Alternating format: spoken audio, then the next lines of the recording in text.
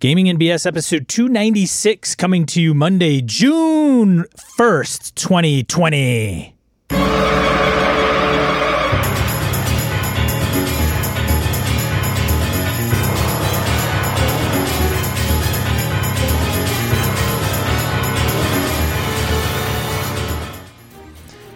Welcome to Gaming and BS, a tabletop RPG podcast. I'm Sean.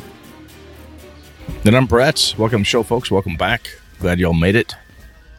Sean, how the hell are you, man? Doing okay, Brett. Brett is coming to us live from the northern woods of, of Michigan, I guess. Not really Wisconsin. Yeah, up in the family's place in the UP. So, oddly enough, I have high-speed DSL here, so it works. We've done this before a couple times, I think, in the past. I've recorded up here. Got a little jittery in the audio good. just for a bit, but hopefully that'll not. Hopefully that's not a big deal. All right. Well, if I have to, we'll turn off video or something. My understanding, which I did not bring up beforehand, is I had heard that if you are the host of like Zoom and Skype and blah blah blah, it's better. But Brett is hosting the Zoom for convenience reasons, so hopefully, it may be where we just flip it around again, but. I don't know. Okay. I don't know how true that is. But yeah, it's. I won. I gotta say this. I beat my youngest son. Oh well, hey, that. Yeah. Congratulations, man. He just popped up over the couch and glared at me. Yeah. I won. He kicked my ass last time, so it's. Still haven't played that game. Oh really, dude? The version I have is my favorite. So, I'll crack it out one of these times when next time Papa Swick or somebody comes in town, and I've got the 4 corners so I can expand it out, full expansions for it too. So, you get enough people playing it with all the expansions, it could take a day. But if it's only 2 people playing with the base game, AJ and I actually bust through pretty fast. It's fun. Most excellent. Get any gaming in, man? I did actually last week. I played in Hobbs' low fantasy? School. Low fantasy gaming game that we had set up to play on Saturday could not happen because Hobbs got pulled into work. Yeah, so he couldn't. That sucks. He couldn't run it. Sunday, he's running an old school Essentials game with Hawk. I don't know if you remember Hawk. He's been to Gary Con once. I do. And Bird, and then one other individual, Aaron. So we're running in a homebrew BX game on Sundays, like 8 to noon. So, yeah. Fun. So that'll be fun. I'm playing a thief called Rascal. This is nice. My Rogue Wraith in Undermountain got killed. Oh. Yeah, 3 death save fail, and I made what I thought was a solid tactical move to charge into the other room, pin down the Priestess of Loath, keep her busy so the rest of the party could come up. Little did I realize the Priestess of Loath had 4 giant spiders with her and an invisible mage. And they proceeded to beat the ever-living crap out of poor Wraith, and he went down and died. We lost half the party in that fight. Pretty bad. So Nick and I got to make new characters. Starting at what level? Oh, 7th. Oh, so you're going to start at 7th? We'll come back. Yeah, he's gonna let us come back in at 7th where our other characters died. So that's kind of nice of Alpha.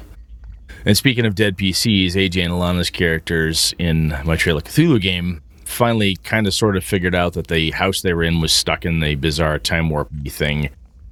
And a gentleman who they thought was either a family member or a dear family friend turned out to be an ancient sorcerer / priest of Sthagwa from Hyboria.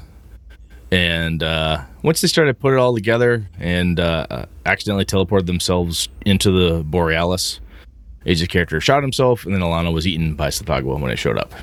Of course. They both turned to me and said, "That was awesome." They want more Cthulhu, so that's next. Good money, yeah. That was very good. That was very good. It was really good. Lana had never played a Cthulhu game before, where investigation was big, trying to piece things together and so forth. So that was Trail, and I said, "Would you like to try regular Call of Cthulhu, and she said, "Yeah, I'd like to see how the other system works." So I happen to have the quick start rules for the new edition, so I'm going to pull those out and we'll go through that. Probably the prepackaged adventure in there too. I'll use as a starting point, just because what the hell, why not? So, let's see. Other than that, not too much. If I get back from the cabin trip in time, my hope is that I can get my my Avalon game going back, but we'll see what happens. I might have to push it out one more week, just if I don't get home in time. Sounds like a plan. Yeah. All right, man. Let's talk about something fun here. What do we got? What do you got here, announcement wise? Sean's RPG YouTube channel. You going solo? You dumping so me, I man? created a YouTube channel, and then I put up a video, and then the channel was brought down. I have no Why is idea. that, Sean? So I'm like, well, that's strange. What the hell? So I deleted that channel, and then I created another one. And I uploaded a video, and somebody commented. It's probably a spammer or spam bot, whatever. And it got brought down. So I'm like, well, what am I doing wrong? And it says, like, hey, the reasons this might happen are this. And so I'm like, what am I doing wrong? Is it the title of the channel? Am I not supposed to use how to? I don't know what the problem is. Yeah, the fuck. Yeah, so I am waiting. So I appealed to YouTube to say, hey, reenact this channel or tell me what the hell the problem is. Dude, put it under Gaming BS and just have a different series. Well, of them. I could do that and make it like its own. But yeah, that's like an option. I mean, Cole. So there's just saying, the way Cole you does it, where he'll have. Anyway, he's got different playlists. Yeah. Yeah, I was gonna say you want to fucking just build playlists, man. That way you can use the Gaming BS brand, as powerful as that is. You could get 2, maybe 3 viewers that way. Maybe. We'll see. So the whole premise of it, once it gets launched, everybody's going to know because I want everybody to go there. But it's essentially, like I think I mentioned this last time, is it started out with, I'm just going to create a character, okay? And I did that. I did low fantasy gaming, created a fighter character. This is how you do it. And then I thought to myself, I got to go into more detail because there's parts of building the character that people need to know about the rules. I think I mentioned this before as well. So if you have a luck mechanic, we chatted about that. Yeah, if you have a luck mechanic, you got to know how luck works in the game. So it's not going to be a review, or at least understand why you'd put, if you had a chance to put 18 in luck or 18 in dex, why you would be actually, that's a conundrum. What do you do and why? Makes sense. So totally that's what I'm going to attempt to do. So it's not a review. And then also another epiphany. We played Stars Without Numbers since we last met. So I did not play this past weekend, but last Tuesday, I played Stars Without Number, and we had starship combat.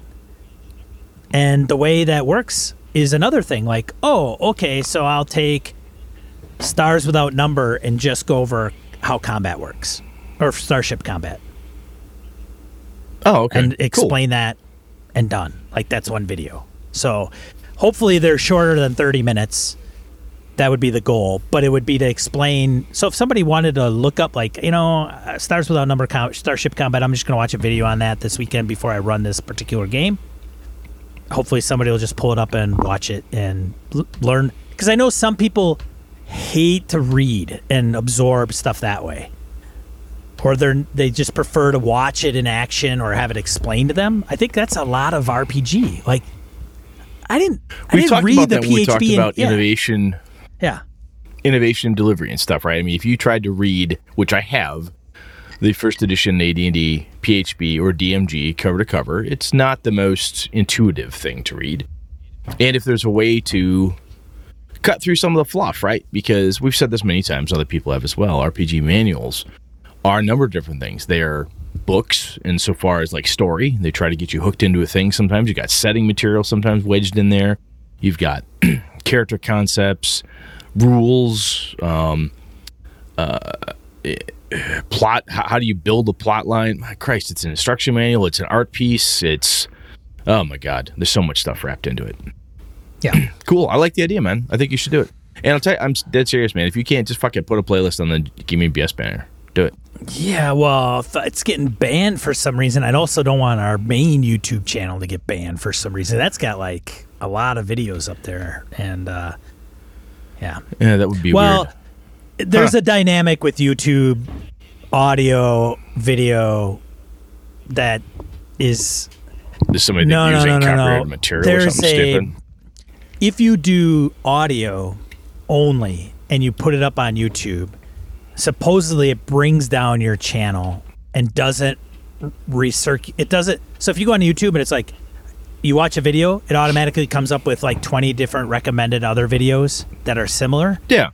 When you do audio only, your ranking for doing that is supposedly lower than if you did actual. Oh, you get a thumbs down because you're not fully feature rich. It is. So that's my understanding. So I have heard through the grapevine that if you do have an audio only channel where it's just audio and like an album cover, and you have an interactive video, actual video, that you should separate them. They could be on the same YouTube account, but different channels. So we'll see. Anyways, that's what I'm trying to do.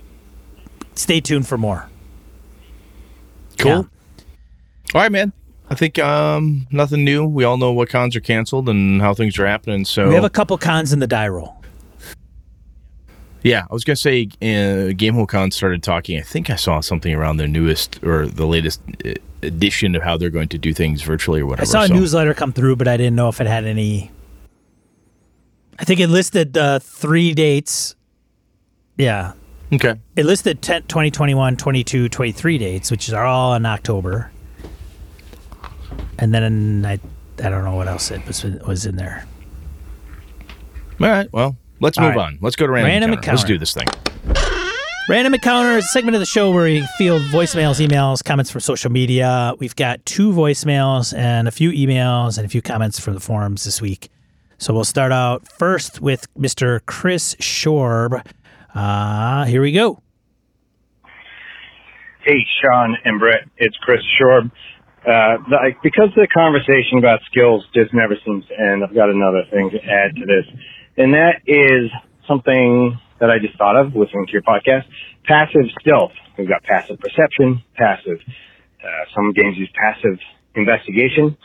You know, characters are going to be in a dungeon, and they're going to be as stealthy as they possibly can be. So I was thinking, why not add something like passive stealth? And if you're wearing that armor that gives you disadvantage on your stealth checks, you know, you make that -5. If for some reason you have advantage on your stealth checks, you're getting +5. I was thinking there must be a way to have passive stealth, so you don't have to go, oh, now you guys should roll your stealth. I don't know. Just something to think about. Yeah. Have a good one, guys. Happy Memorial Day. That is interesting. Not a bad concept. Yeah, especially if you... I like it because especially if somebody says, hey, I'm going to be doing X, then you give them the boost to get the actual roll. Otherwise, they're passive. I think the passive needs to be worse than average or something. Be terrible, right? It can't be like a 17 out of 20. It can't be it's got to be like 11, 12, somewhere in the, like, just barely breaking double digits as a max. But you could get somebody who's like the ninja, right? Who's just super fucking stealthy. You know, she wakes up, falls down the stairs carrying a bucket full of bells, and still no one hears her because she's a goddamn ninja. So, I like it. I think that could be interesting. Nice. I like that thought. I don't know what it would take to do it, but you have to play test it. As far as like, hey, muck around with it. Might be something cool to put into a home game and see if it works for you and your crew. I like the idea. Thanks, Chris. Yeah, good stuff. Thanks, Chris. What else we got? DM Kojo's next. We have a voicemail. Kojo. Yeah, we do have a voicemail. Hey, guys. DM Kojo. Just wanted to call in. Your most recent episode, there was a email from Phil, and he was asking questions about tips for his daughter. And you guys have helped me out in this regard as well in previous episodes. My I just wanted to call in and kind of add in to his question of, my son has, in this age of quarantine, been trying to do online gaming, like many of us, and he's struggling even more than when he was trying to run tabletop live in person. And I think it's things that a lot of us run into with online gaming, concerns over technology and distraction is even worse, it seems, especially considering we're talking about middle school boys here, and they're fairly distractible to begin with. So he is actually almost, I think, ready to wash his hands of online gaming and just be done with it. But he's also in general frustrated with his friends because he's like, talking to me and saying, they've got no attention span. They're on, playing video games on another screen. They're, just not with it, and they're not engaging in the game. So any tips you have in that regard, whether it be for kids or not, just with the online gaming to try to keep people focused, are appreciated, because I've certainly had frustrations with this as well. So always look forward to your advice. Thanks, guys. Bye. So Brett, having a couple of young folks in your family, anything to add to that? Well, one of the things I can tell you is that my daughter Lana has said before, I don't want to play with so-and-so anymore. Isn't she your friend? Yeah, but she doesn't focus. She doesn't take it serious. And my daughter's lucky because she's got AJ, me, other people she can play with that do take it serious and are focused and whatnot. And it can be really hard when these are your friends, right? These are your good friends. If you're in person, everything's fine. But, I guess this is harsh, man. But I part of me for your son's sake, Kojo, is like, he's got to find someone else to play with. And the difficult part is when you've got basically underage kids online looking for games. It can be sketchy, right? You want to protect your children and you want to make sure that they're doing the right thing and whatnot. This might be the opportunity where they get to, Kojo, if you've got a couple good guys, gals, the crew that you like playing with, and some of those folks can come out and play with your son. And he could run for a group of adults. Anybody who's going to actually focus on the game. I'll tell you, it's so difficult when somebody's not paying attention, even in person, to go, if they're my friends, I know these people, I'm like, Dave, what the fuck are you doing? Oh, I'm sorry, I was checking my email. Dude, really? We're in the middle of a fight. Yeah, I know, but I'm expecting something, blah, blah, blah. All right, man, just get back to the game. That's easier than if I'm online and I start snapping at somebody, or, or it's my turn, and Curtis is like, Brett, hello, Brett. Oh, shit, sorry. Were you checking email? Yes. Curtis would have every right to be cranky with me. But it's tough to call people out and police people's behavior and attention span, and it is super difficult sometimes to find people who are really in it. I think it might be, with all the online gaming conventions, that might be the opportunity, Kojo, for your son to run some games online. GameholeCon, Gen Con, Origins, any of those conventions that are online. You may run into some a-holes who are going to be distracted, and I've run games at conventions with players who come up and are distracted even when they're in person. But that might be the opportunity to run a couple short campaigns, get a group of people who, the percentages, they should be more invested. At least that's my initial take. But man, it's tough. Sean, what are you thinking?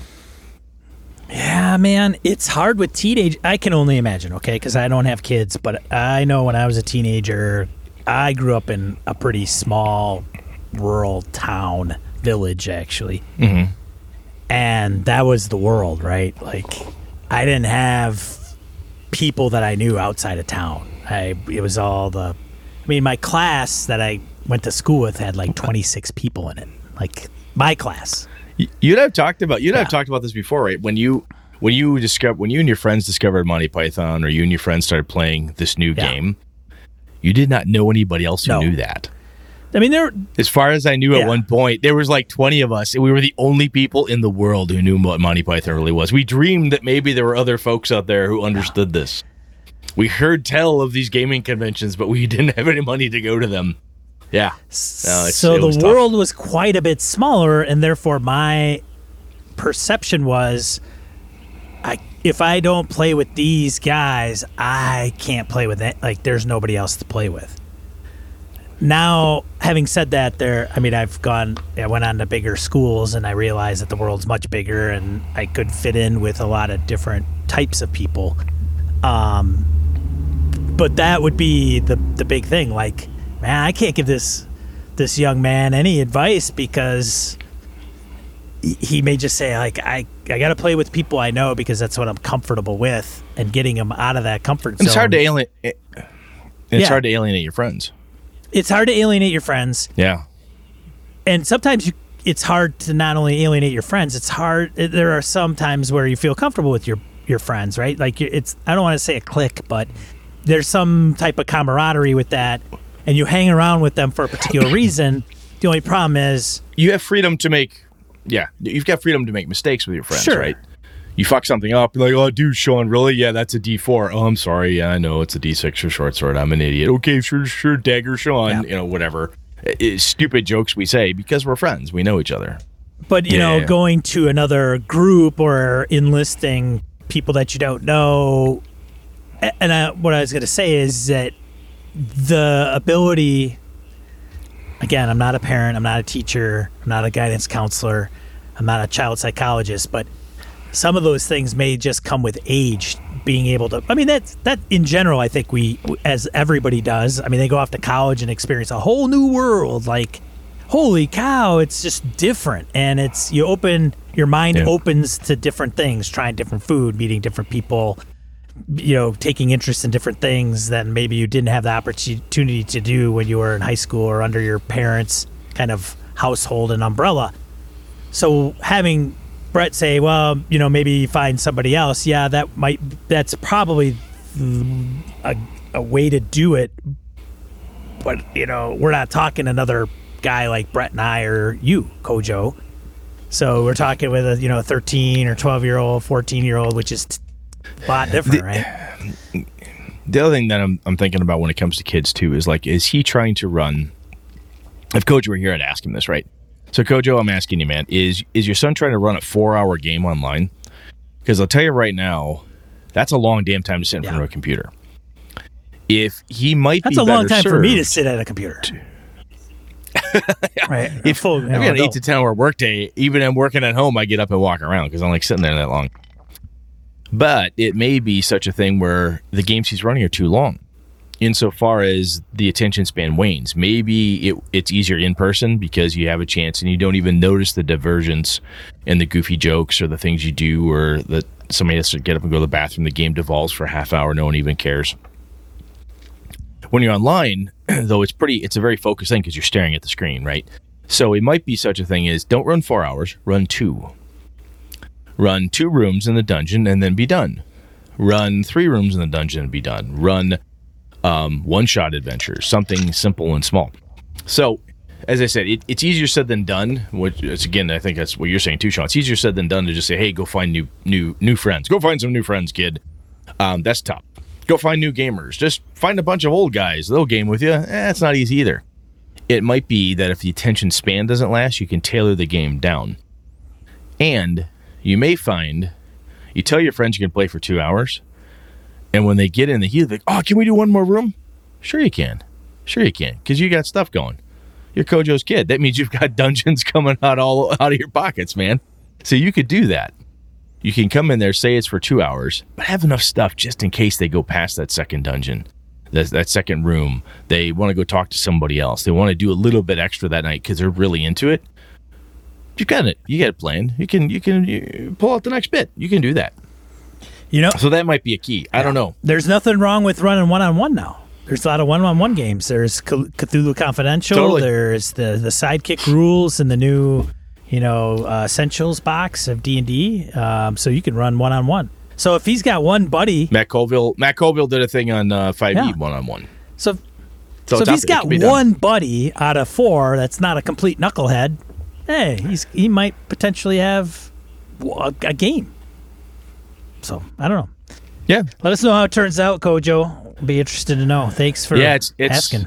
If anybody else has other ideas or concepts too, because the other thing, Kojo, is please tell your son this is not just because you're a kid.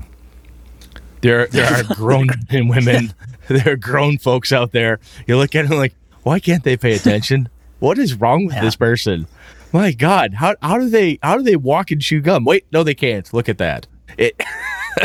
This is an every gamer problem. I was watching Gamers Table, which you have been on, Brett. Gamers Table, right? The Twitch channel. Yep. I have indeed. And Chris Hussman.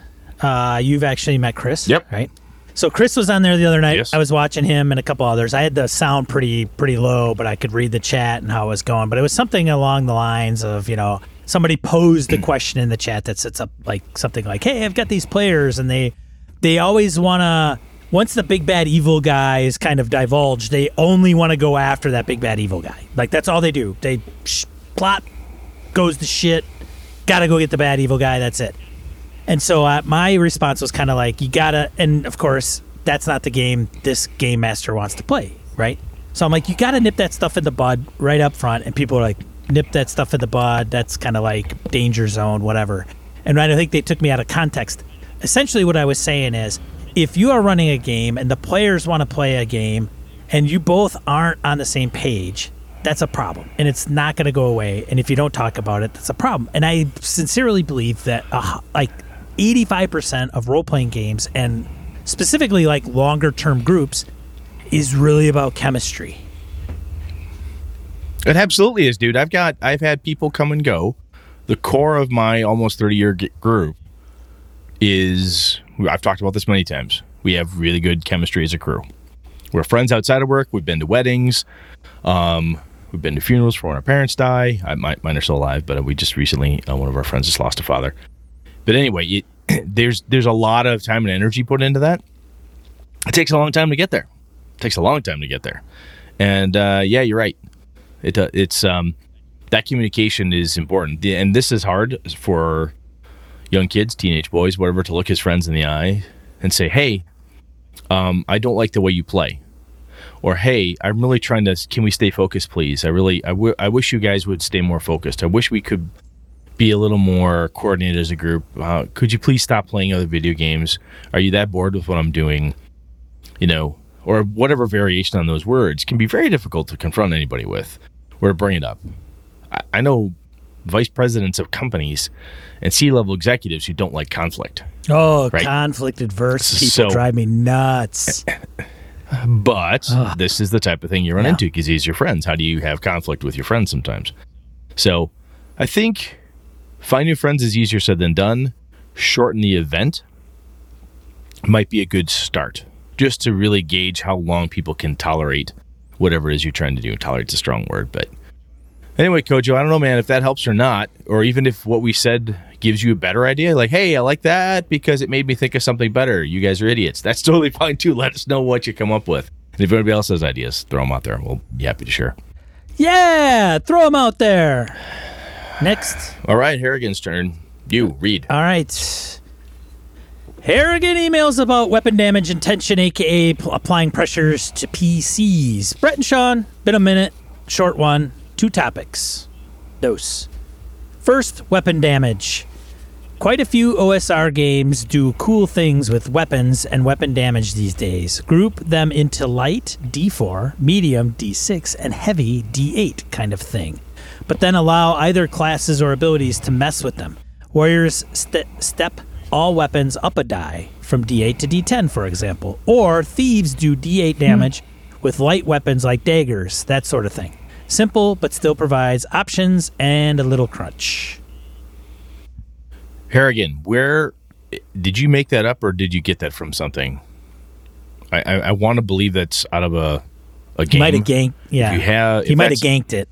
If you ganked that, if you did, let me know where, because I love that idea, dude. For an OSR game, I love that idea. Second, tension and some mechanics that can build it. You guys mentioned a couple of these ideas in the last 2 episodes, but didn't go into a lot of detail. In my experience, they can really work to build tension. Use clocks and progress bars, counters that have been around for ages but popularized and streamlined in games like Dungeon World and Blades in the Dark. It can be great fun to have competing clocks or progress trackers. Will you run out of oxygen before the hyperdrive is repaired type stuff. Ticking these trackers is fun when time goes by or the PCs are making critical misses and the like.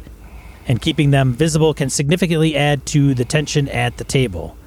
Liberally use the Die of Fate. It's had various names across various games, but never be afraid to just throw a single D6, even if no skill or attribute roll is called for. Comes up low, complicate the scene, remove supplies, advance a clock, add tension. Probably my favorite angle here. Use a system that supports either partial successes or pushing your luck mechanics. Partial successes are a key element to building tension in PBTA games, Powered by the Apocalypse games, but that same method is easily ported to other systems. In my own Black Hack games, which are roll under stat, if you tie your attribute, you have succeeded at a cost. You did it, but guess what? And then there's the idea of a push roll, as we see with something like 7th edition called Cthulhu. Plug those worst failures right into making the whole scene start to come apart, and not just a dropped weapon or stumble and fall. One of my favorite takes on failing a roll lately is to say, hey, actually, you succeeded, but wish you hadn't. Here's why. Generally have a little list of things that can go wrong written down or in your head, and nail the PCs with those things when they crit fail, when they push and fail, when the Die of Fate frowns upon them, etc. If those things are wired closely into the character's own backgrounds and foibles, awesome. Wired into the scenario? Sweet. Make their favorite NPCs and institutions suffer. Dog them with old injuries and old foes and new twists. Anyway, just thought I'd put 2 cents in. I'm all about tension in most of my games, forcing decisions, ideally ones that are not easy, ones that mean succeeding here results in failure or complication there. You know, like real life. Stay safe, lads. Harrigan.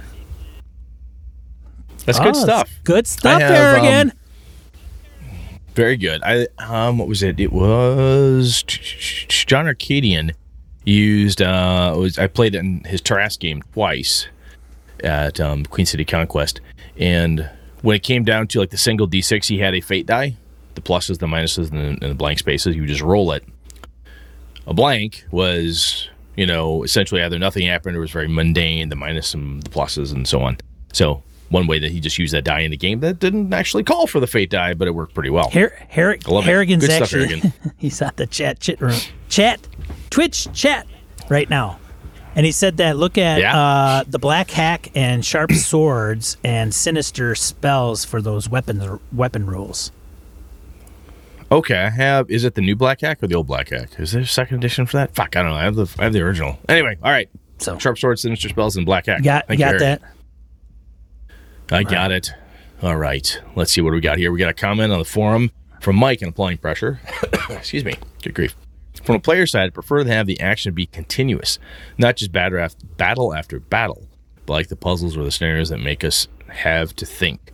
It makes the game more in the moment playing and adds a lot of fun. I'm with Sean. I do not think I am into the real big Mega Dungeon 7 Years campaign. 4 to 8 sessions make it a non-stop thriller. From the GM side, I like to do the same thing.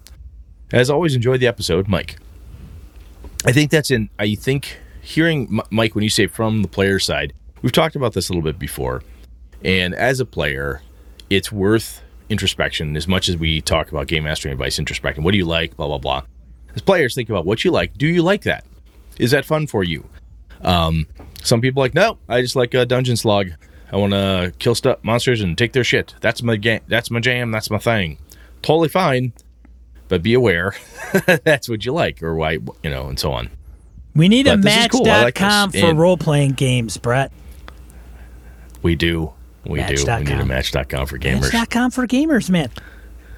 Just sign up, pay a little small fee, and get matched with your favorite players and game masters. That could be interesting. Good way to get sued. Over to you, Sean. All right. Thank you. Thank you, Mike. Thanks, Mike. Gabe Dybing comments on the forums about applying pressure to PCs, and now about the episode itself.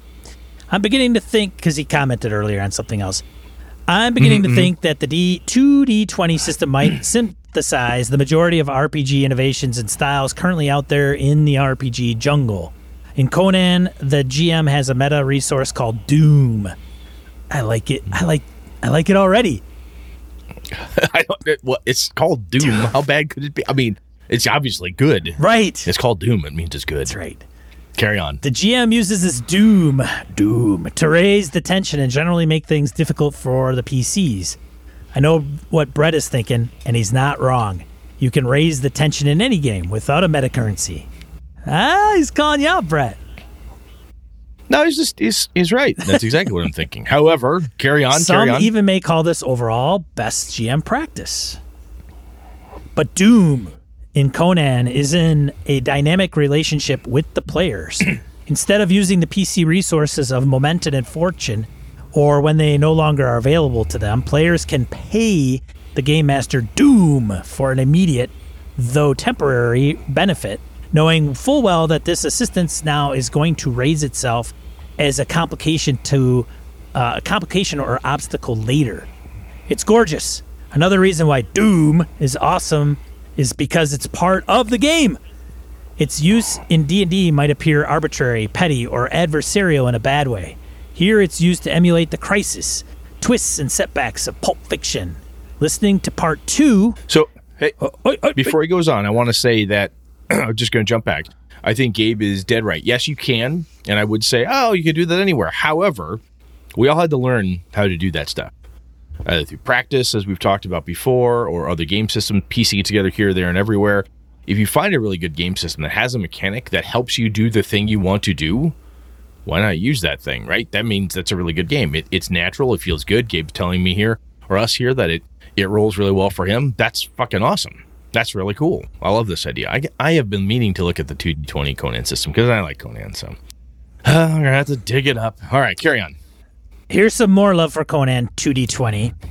Conan recommends dealing with analysis paralysis by paying yourself, the Game Master, 1 point of Doom incrementally as the players deliberate. Haha! Oh, man. 1 more point of Doom. 1 more point of Doom. This next line, read it. One time I had to say, okay, guys, I'm about to give myself a Doom. They resolved their conversation immediately.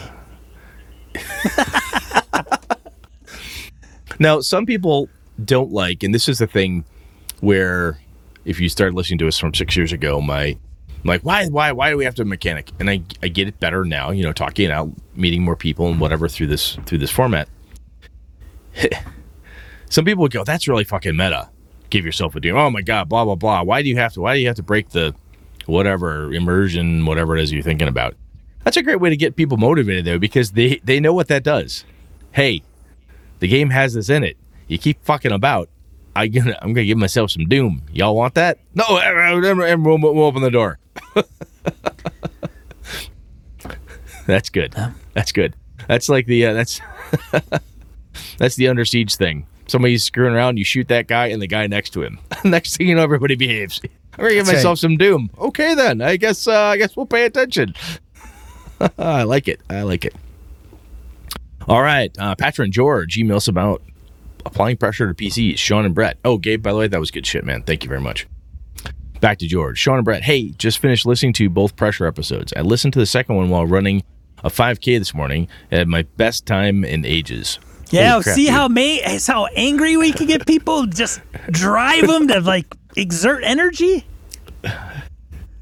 I can't run 5K. That's pretty good. Oh, yeah, I could, but I don't do all that. So anyway, this episode was either really good and propelled me forward or really sucky and had to get the whole thing over with ASAP. I'll let you decide. Oh, who am I kidding? It's the first one. Great episode.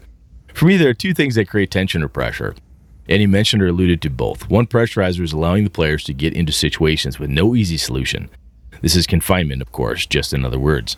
For example, my players were captured by a dragon. Instead of devouring them, he granted freedom, quote unquote, if and only if they would do his bidding outside of his lair. This will allow the dragon to exert his will while remaining hidden. Already the players were pushed towards death or dirty deeds, done dirt cheap, neither one being what they would have wanted.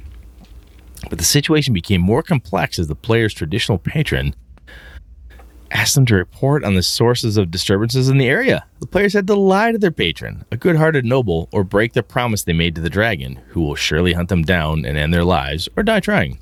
This particular system has rules for accumulating shadow when players commit misdeeds, so there were mechanical effects and story-based consequences in all directions. No great options equal tension, which leads to creativity. That's a very good line right there, folks. No great options equals tension, which leads to creativity. Very good stuff. Stealing that, George. Yeah, that's all. That's fucking spitting diamonds there. He also brought up tension-building mechanics. I really like Brett's point about keeping those mechanics running smoothly in the background. For me, the best mechanics that in creating the right kind of pressure are the expendable or shrinking resources, primarily those the players can choose to use at a cost. I think of the luck mechanic in LFG, as you pointed out, or hope in the One Ring, even sanity in Call of Cthulhu can be choice-based pressurizer. If I read this tome, I may learn more, but I'm also going to go a step or two more insane. Use the resource and have it diminish, or carry on without its benefit. That mental confinement is great, and leaves most or all control in the player's hands. You know all this, of course. I just enjoyed listening and typing it, though. Stay safe and game on, George. George did a better job putting better boundaries around my concept of confinement. I said that. I was trying to expand it. Thank you, George. You did a hell of a lot better job about it than I did. So I hope whoever listened to last episodes when I was trying to fumble my way through it, this is a hell of a lot better. Thank you, man. I will go back and edit the last episode and put George's email verbatim in there and remove everything that Brett said. Please read smarter person's comments here. Michael comments on applying pressure but addressing skill piling. So a warning about 4th edition skill challenges. We haven't heard from Michael for a while. Michael Phillips. So it took 3 renditions before there was a good explanation of how to run them. Running them out of the original DMG, not only is the math bad, but they weren't well explained. The way they were originally presented, every test in the skill challenge had one thing that you could do to overcome it, and you had to overcome a specific number of tests, regardless of what the narrative would suggest you need to do. In the Essentials book, which was the 3rd version of skill challenges they published, they finally included suggestions for including options to mitigate failures. Include non-rolls as part of the success option. The players come up with a clever answer to a section of a skill challenge that isn't an ability check. Go ahead and count it as a success.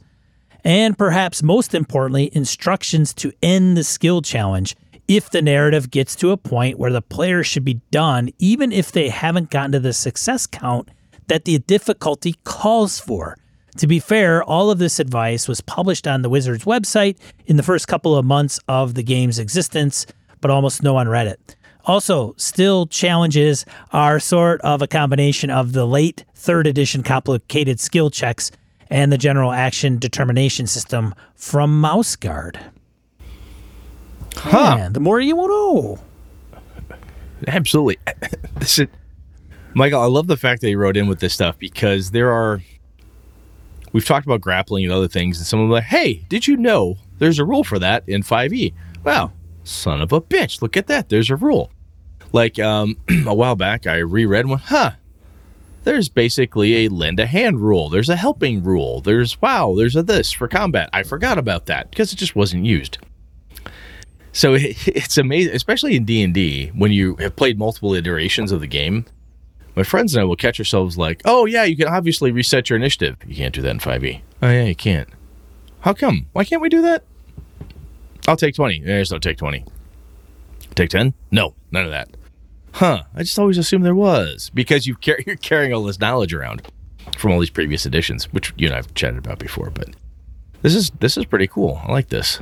Yeah. Thanks, Michael. There have been a lot of decent callbacks. When I say decent, I'm saying people saying very nice things about 4th edition, and I've only played it once, didn't have that good a time when I played it.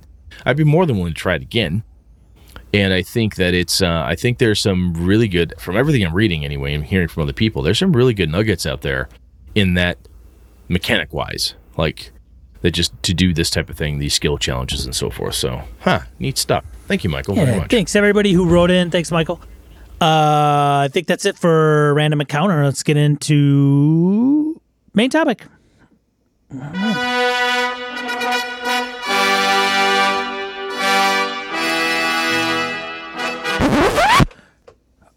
right, Brett. What are we talking about? We're talking about tally marks. This is yours, man. Mine. This is yours. Oh, my goodness. Yeah, we talked about this after the last episode and said, hey, we've got a couple different things to talk about. And we've mentioned this a bit in the past, and we brought up tension and resources the last couple episodes. I think that brought this back up. But essentially, when is it fun, or is it ever fun, to actually track that shit? And when I say that shit, I'm talking about how many arrows you got left. You almost out of bullets? How much gasoline do you have? Do you have enough food? How's your water supply? Oh, you used 3 of your 5 grenades. You only got 2 left. Oh, you're almost out of blaster ammo. All of that noodly stuff. I know some people freaking hate that type of bookkeeping. They don't want to deal with it at all. They just want it to happen. There are a lot of different games out there. I can't remember which one offhand, but there's like, you're doing fine until you like fail, and the fail. I think you taught me this in Star Wars, right? You have something horrible happen, and then you're out of ammo. Yeah, or, critical failures typically will. Yeah. You can have that. That's a thing you can leverage in a system that has critical failures. Threats. Or yes. Threats. Thank you.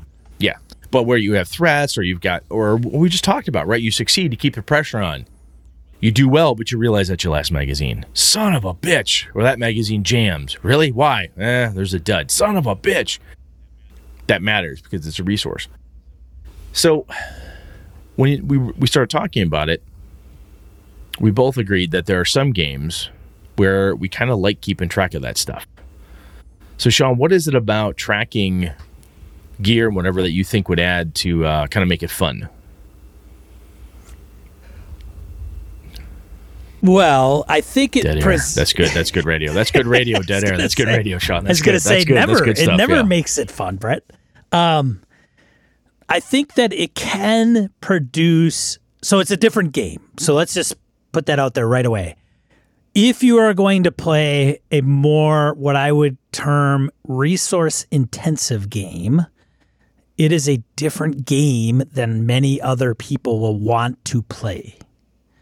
Brett's already mentioned that. But to go back to what you said before, the communication component is like, hey, I'm going to run this campaign or this adventure. It's very resource intensive. What do you mean resource intensive, Sean? I mean you're going to track every goddamn arrow you use. Every time you use your oil flasks, I need to know, or you need to track that, so on and so forth. But it does create with that different game comes different challenges or different potential stories.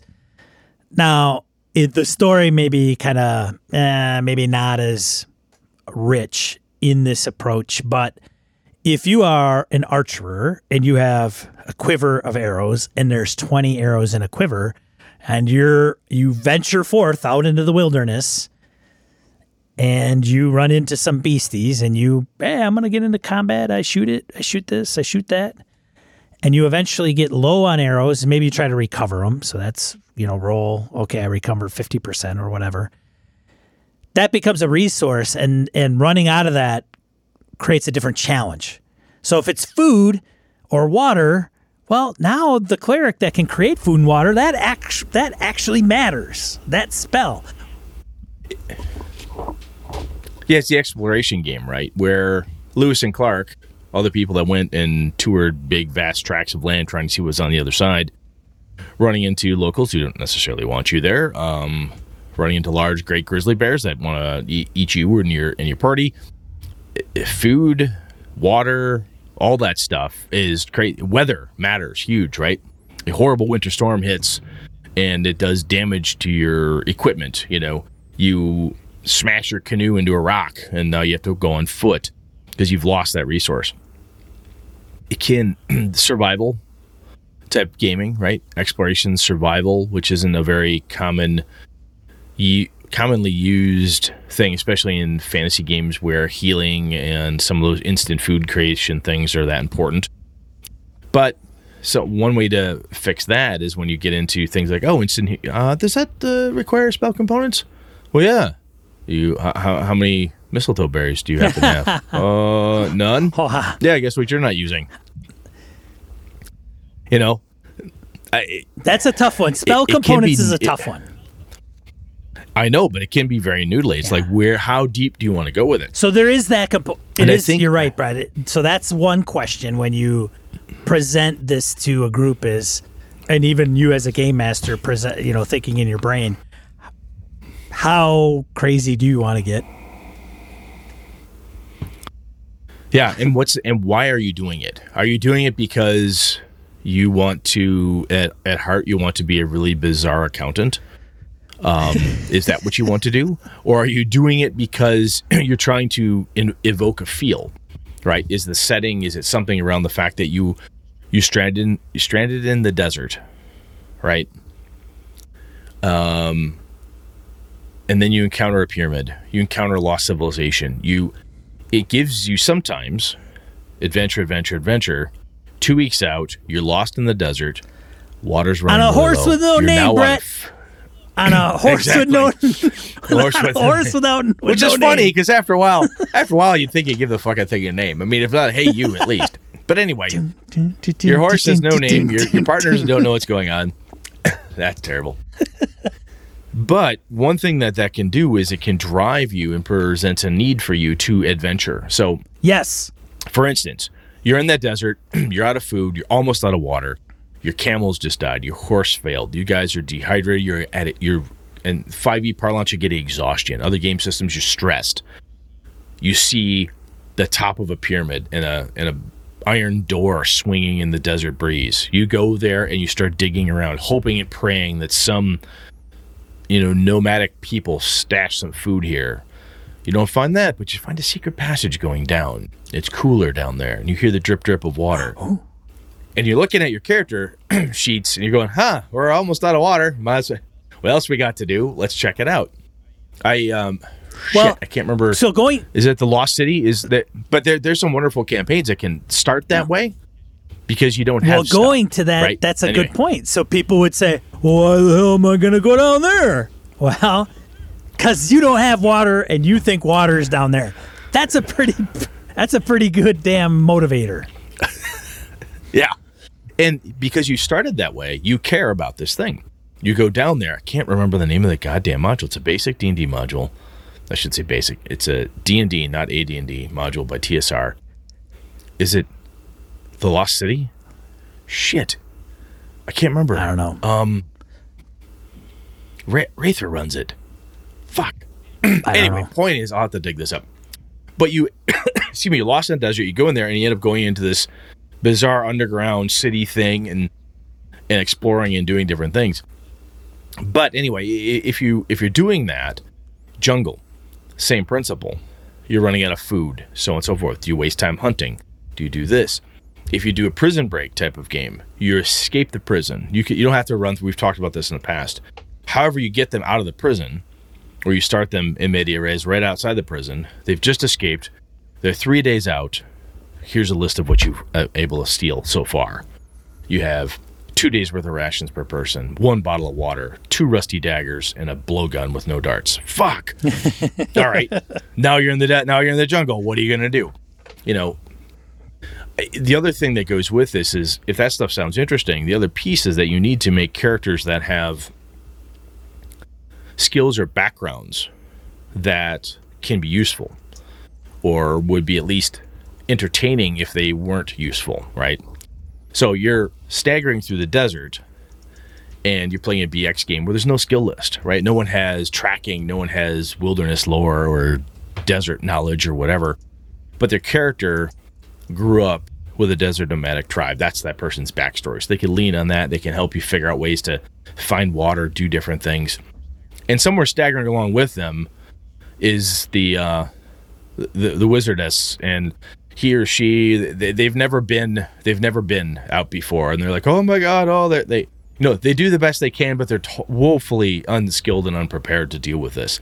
That's a trope, right? That can play wonderfully, as long as the player isn't a complete douche about it. You can have a really good time being incompetent during some of the bits and pieces, lending a hand where you need to. But that's when the quote unquote real adventure kicks in, when you meet the the underground passage with the strange writing, and that's when the wizard or the sorceress, she gets to do her thing. And, I learned this in the college in wherever. But if you're doing, a sci-fi game, kind of similar to what you're running with a mothership, but take the horror aspect out of it out, and instead crash them on a planet, land them on a planet where they didn't crash, but they come back and Minox chewed through the power cables and the fucking ship won't fly anymore, or something smashed into it and doesn't want to work. They've got an engine failure. They've got to figure something out. They have a beacon, but they've got time. Or Brett, why are you spoiling my adventure, Brett? That commando team that got dumped in the middle of nowhere, and they're supposed to go through, and Predator, right? The whole movie Predator with Schwarzenegger, the first one. Mm-hmm. They only have what they have with them. That's it. They don't have a lot of stuff. Yeah, they got plenty of guns and bullets and whatnot, but at a certain point, they start running out of that shit too. Anyway, Sean, what are you thinking? Is this bringing... it sounds like these seem like fun, interesting ideas, but how much bookkeeping is this a joint bookkeeping thing then, where the players and the game master have got to... obviously you have to be honest with each other, like, hey, yeah, I used up 2 food, check it off. Do you see the bookkeeping being equally balanced, where I take half of it or you take half of it, or how do you see that going down?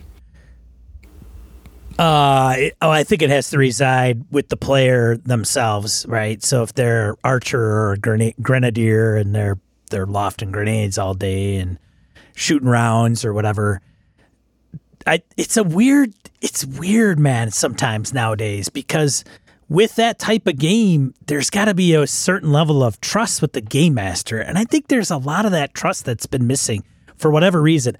I don't know if it has to do with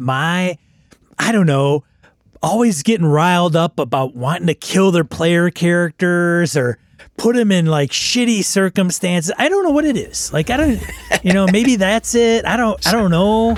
So what are you saying? People are worried about, they don't want to use their gear because if they run out, is that what you're talking about? I think there's this, there's some people even in games with like chits, right? Bennies, gumshoe with... They won't spend a bennies. Gumshoe, skill points, right?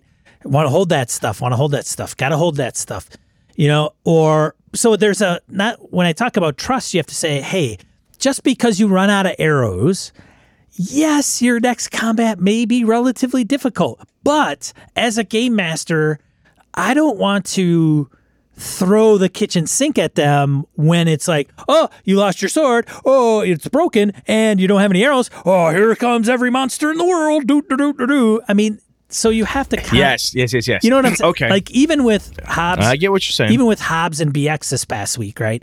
I was playing a thief, and his name's Rascal, by the way, everybody. Thumbs up. Shout out to Rascal. And... Go Rascal. And so, of course, when you're a thief in BX, everything is a frickin' trap. Everything is a frickin' locked door. Everything, there's hearing and detecting traps. So, to me... At some point, I'm kind of like, I got to let that go because I don't want to be like, oh, every door's a trap, because why would it be trapped? And so come up to a door. Is it locked? No. Okay. Yes. Okay. I picked the lock, right? If it's going to be like I find a box and it's in a room that was trapped, well, then, yeah, I'm going to check it.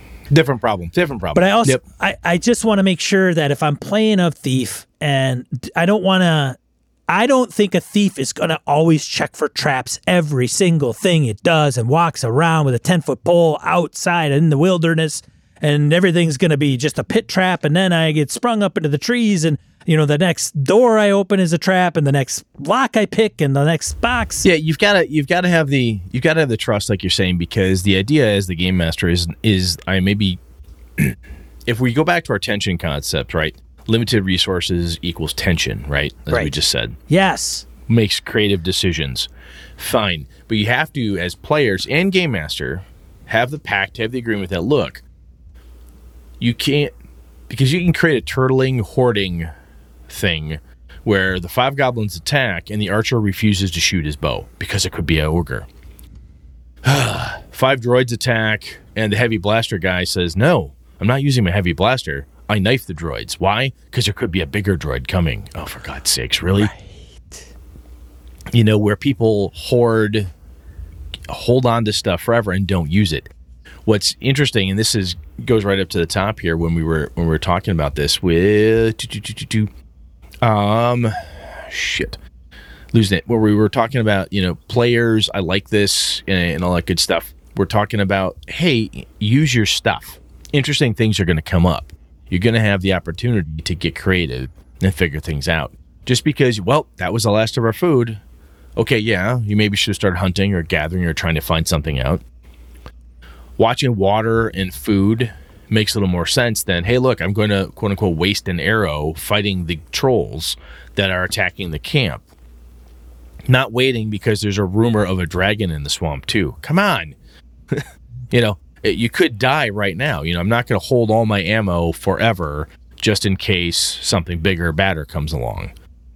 Yeah, you've got to be willing to go for broke in a way, use up those precious resources, and know that there'll be opportunities out there. Just because you use them up is not a death sentence. This isn't a video game that says, oh, you've used up all your points, you die. Granted, if you start going without food, without water, you could incur stress, fatigue, that type of shit. That could kill you. That makes sense. No food, you starve to death. No water, you starve to death. Not good. No arrows? Come on. Yeah. Or you broke your sword, so you only have a dagger. That's okay. The game's not over. Accept the challenge. And I think this goes back to what you said at the beginning, is you got to tell people, like, look, this is supposed to be a bit of a challenge. When you broke your hand axe, that's okay. Or the goblins came in, lit your tent on fire, now you have to sleep outside. That's okay. This is just part of the challenge. Trust me that I, as the game master, I'm not going to just fuck you over repeatedly just to torture the shit out of you because I can. That's adversarial. We've talked about that before. Yeah, no, I get it. I get you. Yeah, because if you don't have an agreement, people are going to turtle up on you. They're just going to hoard and I don't want to use my guns. Well, and then they're never going to want to do anything, and then it becomes this weird dynamic, and they turtle up. But it also, if you want to bring the kind of realistic, you're kind of bringing a simulationist approach to the game, you also, as a game master, kind of have to approach it that way, where not every door is trapped. Not every box is trapped, or whatever the case is. And I know this is a little bit different than resources, but it really goes into more of a trust factor in that regard. So trust aside, we've established that resource wise, it could drive a particular story, but it's a different type of story. It's like you said, if you can use those to drive, like, okay, you're going to run out of water, or you have a limited amount of water, that may determine the way the party, the route that they take. So think about a hex crawl, right? The hex crawl, like, hey, this is a swamp. Yes. Okay. It's either sinkhole, marsh. Are there any rivulets coming off of it? People start changing the way that they look at the hex crawl, potentially because they're looking for where the river is, looking for high ground because they need something from the land itself. Or how they see. How can they see anything if they're like down below, covered with woods, and you have maybe something you're tracking, or there's movement, or there's enemy movement? How do you see that? And you're in this particular area. Well, we'll just go this way. Like it makes the players, I think about things in a different manner, in a way that can help things. Now, you could throw the monsters in and the treasure and regular epic story behind all this stuff. But, you may encounter different people, or you need to lean on different NPCs because, well, shit, man, my armor's really screwed up, and the only person that could fix it is, 10 miles down the road. Oh, and in order to get there, you have to travel this really shitty road that's been, seized by bandits or whatever in the last, maybe it's just rumors have it that the road is not safe anymore. And so what does that do for you just to get your armor fixed? I mean, it's kind of You could do Oregon Trail. Oregon Trail, yeah, man. Yeah, dude, bring it back. RPG. Donner Party, the role playing game. Wait, no, don't do that one. But if you, you take Lewis and Clark, you take Kit Carson, some of the Frontiers folks, Daniel Boone, his family, moving out in the middle of fucking nowhere, building a shelter. I mean, from a Hexcrawl perspective, I think about it like, hey, look, our group is supposed to land on this planet, build an outpost, hold that outpost until reinforcements arrive, right? So they only have so many supplies, build said outpost, defend said outpost, do the thing, and then they get word that enforcements or supplies are behind, right? It's not happening quite yet, so on and so forth. I mean, Dances with Wolves, if anybody's ever seen that movie, you know, he shows up, there's nothing there. He's like, nope, sorry, this is my post. He's just like him and nothing. He's got nothing, no backup, no support, no nothing. So I think it doesn't have to be fantasy, but yeah, I mean, it doesn't even have to be like an adventure through the wilderness type of thing. It can be like, hey, you're here, this is the outpost, defend the outpost, you know, search out the area around it, do some scouting, your hex crawl type of thing, be it on a planet or however you do it, and then you've got to last for a while. You know, you could make a mistake. Somebody could come in, and what you're supposed to do is you're supposed to radio in every 10 days. Every 10 days, you say, we're good, we need supplies or whatever. If you don't call in every 10 days, they wait another 10 days for you to call back. You fail 2 10-day call-ins, then they send supplies. Well, if you're under siege, motherfucker, and you suddenly go, do you really want to wait 20 days for reinforcements while you're getting your ass handed to you? I don't fucking think so. You know, it's a resource game, like we talked about with tension and pressure. Is like, how does this work? How does it? What does that do? And you've got to use that stuff. If all you're going to do is, if you're in Mothership, for example, and you sit on all the oxygen, you don't dock. You don't go anywhere. You sit on the spaceship and use the guns to shoot stuff, like some asshole players do. Then nothing happens, right? That's no fun. You've got to, if you're going to do this, I think everybody signs up, says they want to do it. There's the trust is established. Everyone knows we're not here to fuck each other over. We're going to keep track of certain things. You agree to the level of noodliness. Is it spell components? Is it, do I have enough sewing kits to patch my BDUs when I rip the shit out of them crossing a barbed wire fence? How many spare buttons do you have in case you tear your shirt? You know, do you want to go that crazy? Yeah, I don't know. I wouldn't get that. I wouldn't get that crazy. No. If you've ever done backpack camping, I've done a little bit of it. And I've been out far enough, even like hunting out, you know, you get 5, 6, 10 miles away from something. There's a certain point where, like, you only have on you what you have on you. Like, so yeah, I've got a GPS and a compass and a little bit of duct tape and a little bit of this and a little bit of that, because you never know when you rip a hole in something. Again, I don't want to fucking count that shit. This isn't real life. It's meant to simulate the fun part, right? Of the adventure, not the I forgot to bring moleskin or duct tape for the blisters on my feet. That's a little excessively. But there's noodly, also something to be said about, okay, you're going to go out into the wild and you could do it, but you could probably have a guide, and having a guide is going to provide this. And oh, by the way, when you get into a problem and the guide's life is at stake, that's different. Like, now that guide has a little bit of value too. Not only are they helping you survive and getting you to a place quicker, now it's like, well, shit, if they die, we could be stranded out here. So now I need to protect this person. So that's another different dynamic that you can play, right? You know, I had Beast of Burden, right? I had Tomb of Annihilation. These guys got a dinosaur to carry all their crap. All the shit. Like, it's plenty, no problem. It's going to take it, no problem. Well, they go into this thing, and they've been in there for a while, and as that occurs, I have something happen outside.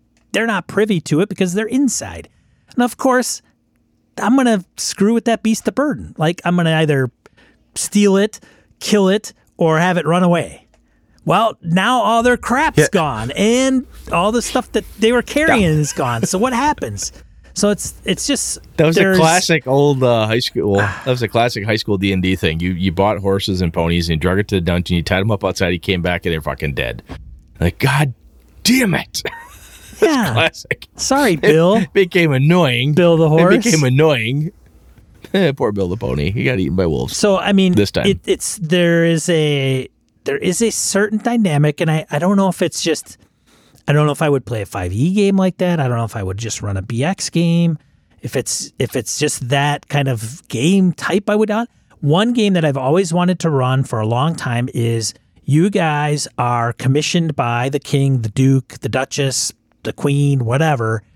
You gather up your party, player characters, you hire some hirelings, and oh, by the way, the ship is in the bay and you're going off to the west and you're going to find out and claim the new land for the king or queen, duke, duchess, whatever.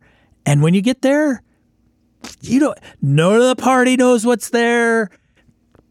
They're just going to pure exploration, pure exploration. And there could be pyramids, there could be dungeons, there could be different races and different creatures that they run into. And what is their purpose? Well, maybe it's to establish a settlement and then report back. And that's going to take a long time.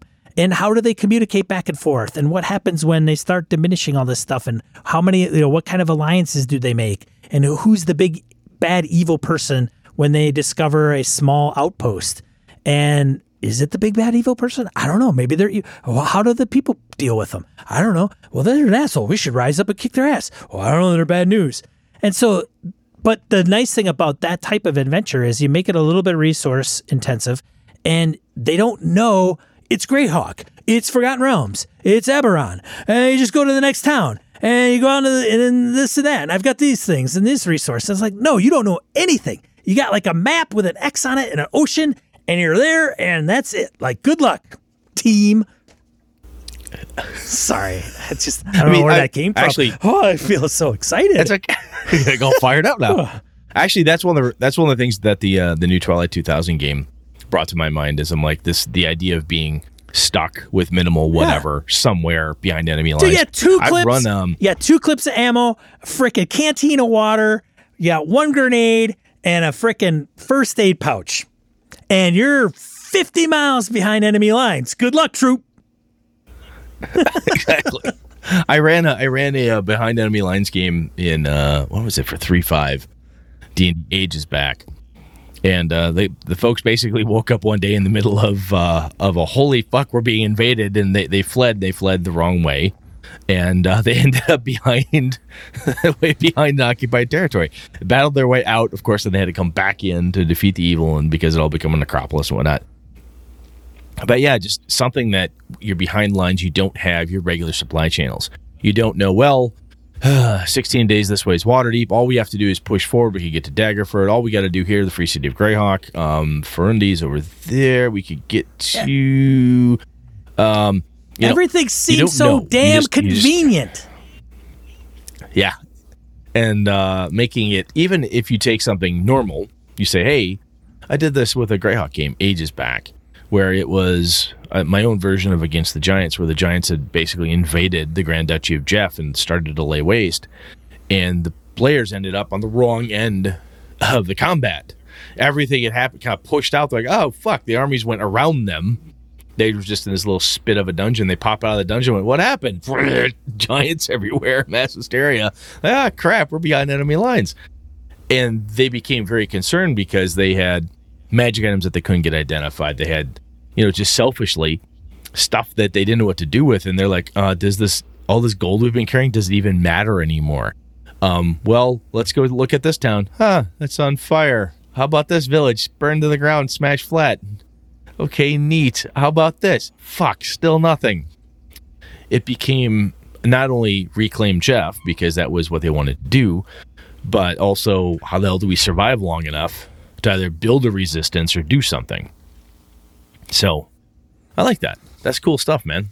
So, we've gone on and on. We haven't gone into like how you actually game, like, okay, got quiver arrows. This is just conceptual. Does this concept sing? Does this concept seem to make sense? Right. I think for you and I, at least, it's got legs. There's a decent campaign arc somewhere in this. All the parts are there, people. Make something with it. It's out there. Now, I don't know if there are decent exploration / survival campaigns out there. Dude. Adventure paths. What's a good one? Does somebody like? Whatnot? The End of the World Fantasy Flight Games End of the World series, I think it's called, the Apocalypse series or whatever. Okay. I have that one game, I think. I hope I didn't get rid of it. But that's the one where you play yourself. You told me about that. You play yourself. You start out like, all right, you're in your basement recording a podcast, and a zombie breaks into your house or whatever, and literally, what do you have near you? Yeah, and you actually create yourself as a character, and the other players weigh in on the accuracy of that. So the more accurate you are, the more like you'll get a benefit for it, right? But if you're kind of skewed or you're kind of off, like, oh, I feel I'm like athletic, but you're really not, or you are athletic, but you don't think you are. Like, Brett does martial arts, so he may say, oh, I'm not very athletic. We go, wait a minute, you got some martial arts skills. And when he's building his character, he gets some chits for that. But anyways, my point is that you, like, okay, Brett, what's in your house? Brett goes, I got a freaking gun rack. I go over there and get my 12 gauge. Well, what about you, Sean? I got a baseball bat somewhere. I grab the dog. I grab the dog, yeah. I grab the dog. The small dog. I throw it at the zombie. I got cats. I got cats. I got enough cats to throw at zombies all day. So it is day. supposed to be like that, and that's how it starts. And then you go in the real world, and they're like, okay, like, if I were to run this and I know Madison well enough, I know where things are. Like, oh, I'm going to go down to the heavy equipment dealer and I'm going to steal a freaking bulldozer, man. And I'm just going to drive around with that thing and just ram into anything I want. Like, all right, dude, how are you going to get there? But that's a good one. I like that. Yeah. I don't know if there's any other ones, but that one came to mind. Well, there's got to be good campaigns out there. People have either done this, they've run it themselves. We threw out a couple different systems, game ideas, and so forth. And I know there's lots of different mechanics and whatnot. If any of our listeners have done or know of a good game that does this really well, or they've run it themselves, if you've had a lot of fun with it, throw it at us, man. I'd love to hear what you guys have done and what's out there, what's possible. So. Cool stuff, man. If we have enough interest in this show, we might break this down into more of a how-to, kind of as we did with the, or tried to do anyway, with the pressure piece. Yeah. The two-parter. So we'll see where this goes. Yeah. Cool, man. All right. Enough of that. Let's die roll. 2D4 miscellaneous points of gaming and geekery you want to bring to you. A few of them. First one, DCC Days Online. Event registration now open. This event is an online mini-con, June 11th to the 14th. So that's all going to be Goodman games. So Mutant Crawl Classics and Dungeon Crawl Classics. If you're a fan, you probably already know about this. Second one, Fantastic Lairs by Sly Flourish, Scott Fitzgerald Gray, and James Kling Intricasso.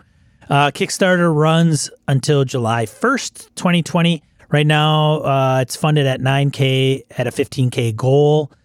If you want to know more, Jared Rasher got a sneak peek on this. He's a patron of the show, and he's in my mothership game, and he's a Gnome Stew dude. And so he put a first look article up on Gnome Stew. We'll have a link to that. So if you want to know more about the Kickstarter before you kick it in. And the third one, Lord of the Rings movie cast reunion on YouTube. Have you seen this, Brett? I saw that. No, I saw it. So far as like, oh, that's there. I should go look at that. It's long. It's like I want to say like an hour or 2 hours. So it's supposed to be for charity. So what's his name? I can't remember the star. He did one of the voices in Frozen, and I think he's done directing and producing and acting. But he's a nerdy guy, and I can't remember his name. But he has a YouTube channel, and so these reunions are supposed to be charity driven, and then they go to food bank. So he's done the Goonies, and then most recently did Lord of the Rings. I'll just say this. If you've thought of the actor or actress in the series, they may be on this reunion. I saw it where they like, oh, it looks like this, and this. They're like, okay, Viggo Mortensen shows up. This person shows up. Oh my God, Sean Bean is there. It's like they come out of the woodwork. Yes. And they actually talk about the movie. So it's not like, okay, what's this all about? So the guy's channel, God, I wish I knew his name, actually says, hey, tell us about this scene, or read this, would you? And then they do a cut scene to like behind the scenes of the making of the movie, just very briefly. Peter Jackson's on there and he explains it. So yeah, it's actually pretty good. I would watch it if you got some spare time for sure. And yeah, it'll be very, I mean, it's been a long time since those things came out. Yeah, long time. 2001 or some shit. I don't even remember. It's been a while. Yeah, I was still with my first wife at that time. It's a long time ago. That's a long time back. Forever ago. This second to last one, 24-hour con. This is by Hobbs. So he posted this in our Discord channel, a Google Doc. Him and some other folks that we know are running this. It's like June 6th to the 7th. That's this upcoming weekend. I don't know if I'll get this out in time for people to hear about it. But nonetheless, if you hear about it and are interested in running a game, they're running it 24 hours, noon to noon, I think. Any game you want. So, yeah, sign up there. And then the last one I will just put in the show notes that I referenced, which is the Fantasy Flight Games End of the World series. They've got like 3. I have the red book. I can't remember. One's like a zombie. One's a space invasion. And then there's something else, like a horror, I think, one. But if you're interested to take a look at that. That's all we have for Die Roll in this show. Brett, what are we talking about next week? I don't know. I'm not home yet. Brett is in the Northwoods. He hasn't given it much thought. He's been chopping wood and stuff. I did use my brand new Husqvarna chainsaw and did not lose any digits or limbs. That's so I feel great, good. Brett, hey. I'm in one piece. Safety first, buddy. As Brett sits in the dark. Yeah. Got electricity up there or what? I do, but holy crap. I turned the light off because I'm like, it's kind of bright in here. And then slowly, I forgot. Yeah, there's no street lights of any kind up here. That's right. It gets really fucking dark really fast. All right. Really in the dark. Well, I think that's it. That's all we have. Find out what we're going to do. And next week, we'll post it up on the forums. If you have something to chime in about, by all means, let us know. Otherwise, thanks for everybody tuning in on Twitch. We record this podcast every Monday night, 8 p.m. Central Time. This Thursday, I will be running Mothership on Twitch live. I think it's session 4 of Dead Planet. We start at 8 p.m. Central Time and run to about 10:30 every other Thursday. And so we'll have that in the schedule in Twitch if you want to check that out. Otherwise, I think that's all I have. And just for patrons, I'm going to get another game going with work schedules and just the shift between the virus stuff, and then I need to get my ass up here, take care of property stuff for my folks. Anyway, schedule's calming down. I'll get something back on the books as soon as possible. So I apologize, I'm a little late, but it's coming. All right. Well, otherwise, I'm one of your hosts, Sean. And I'm Brett. Good night. Good game and all.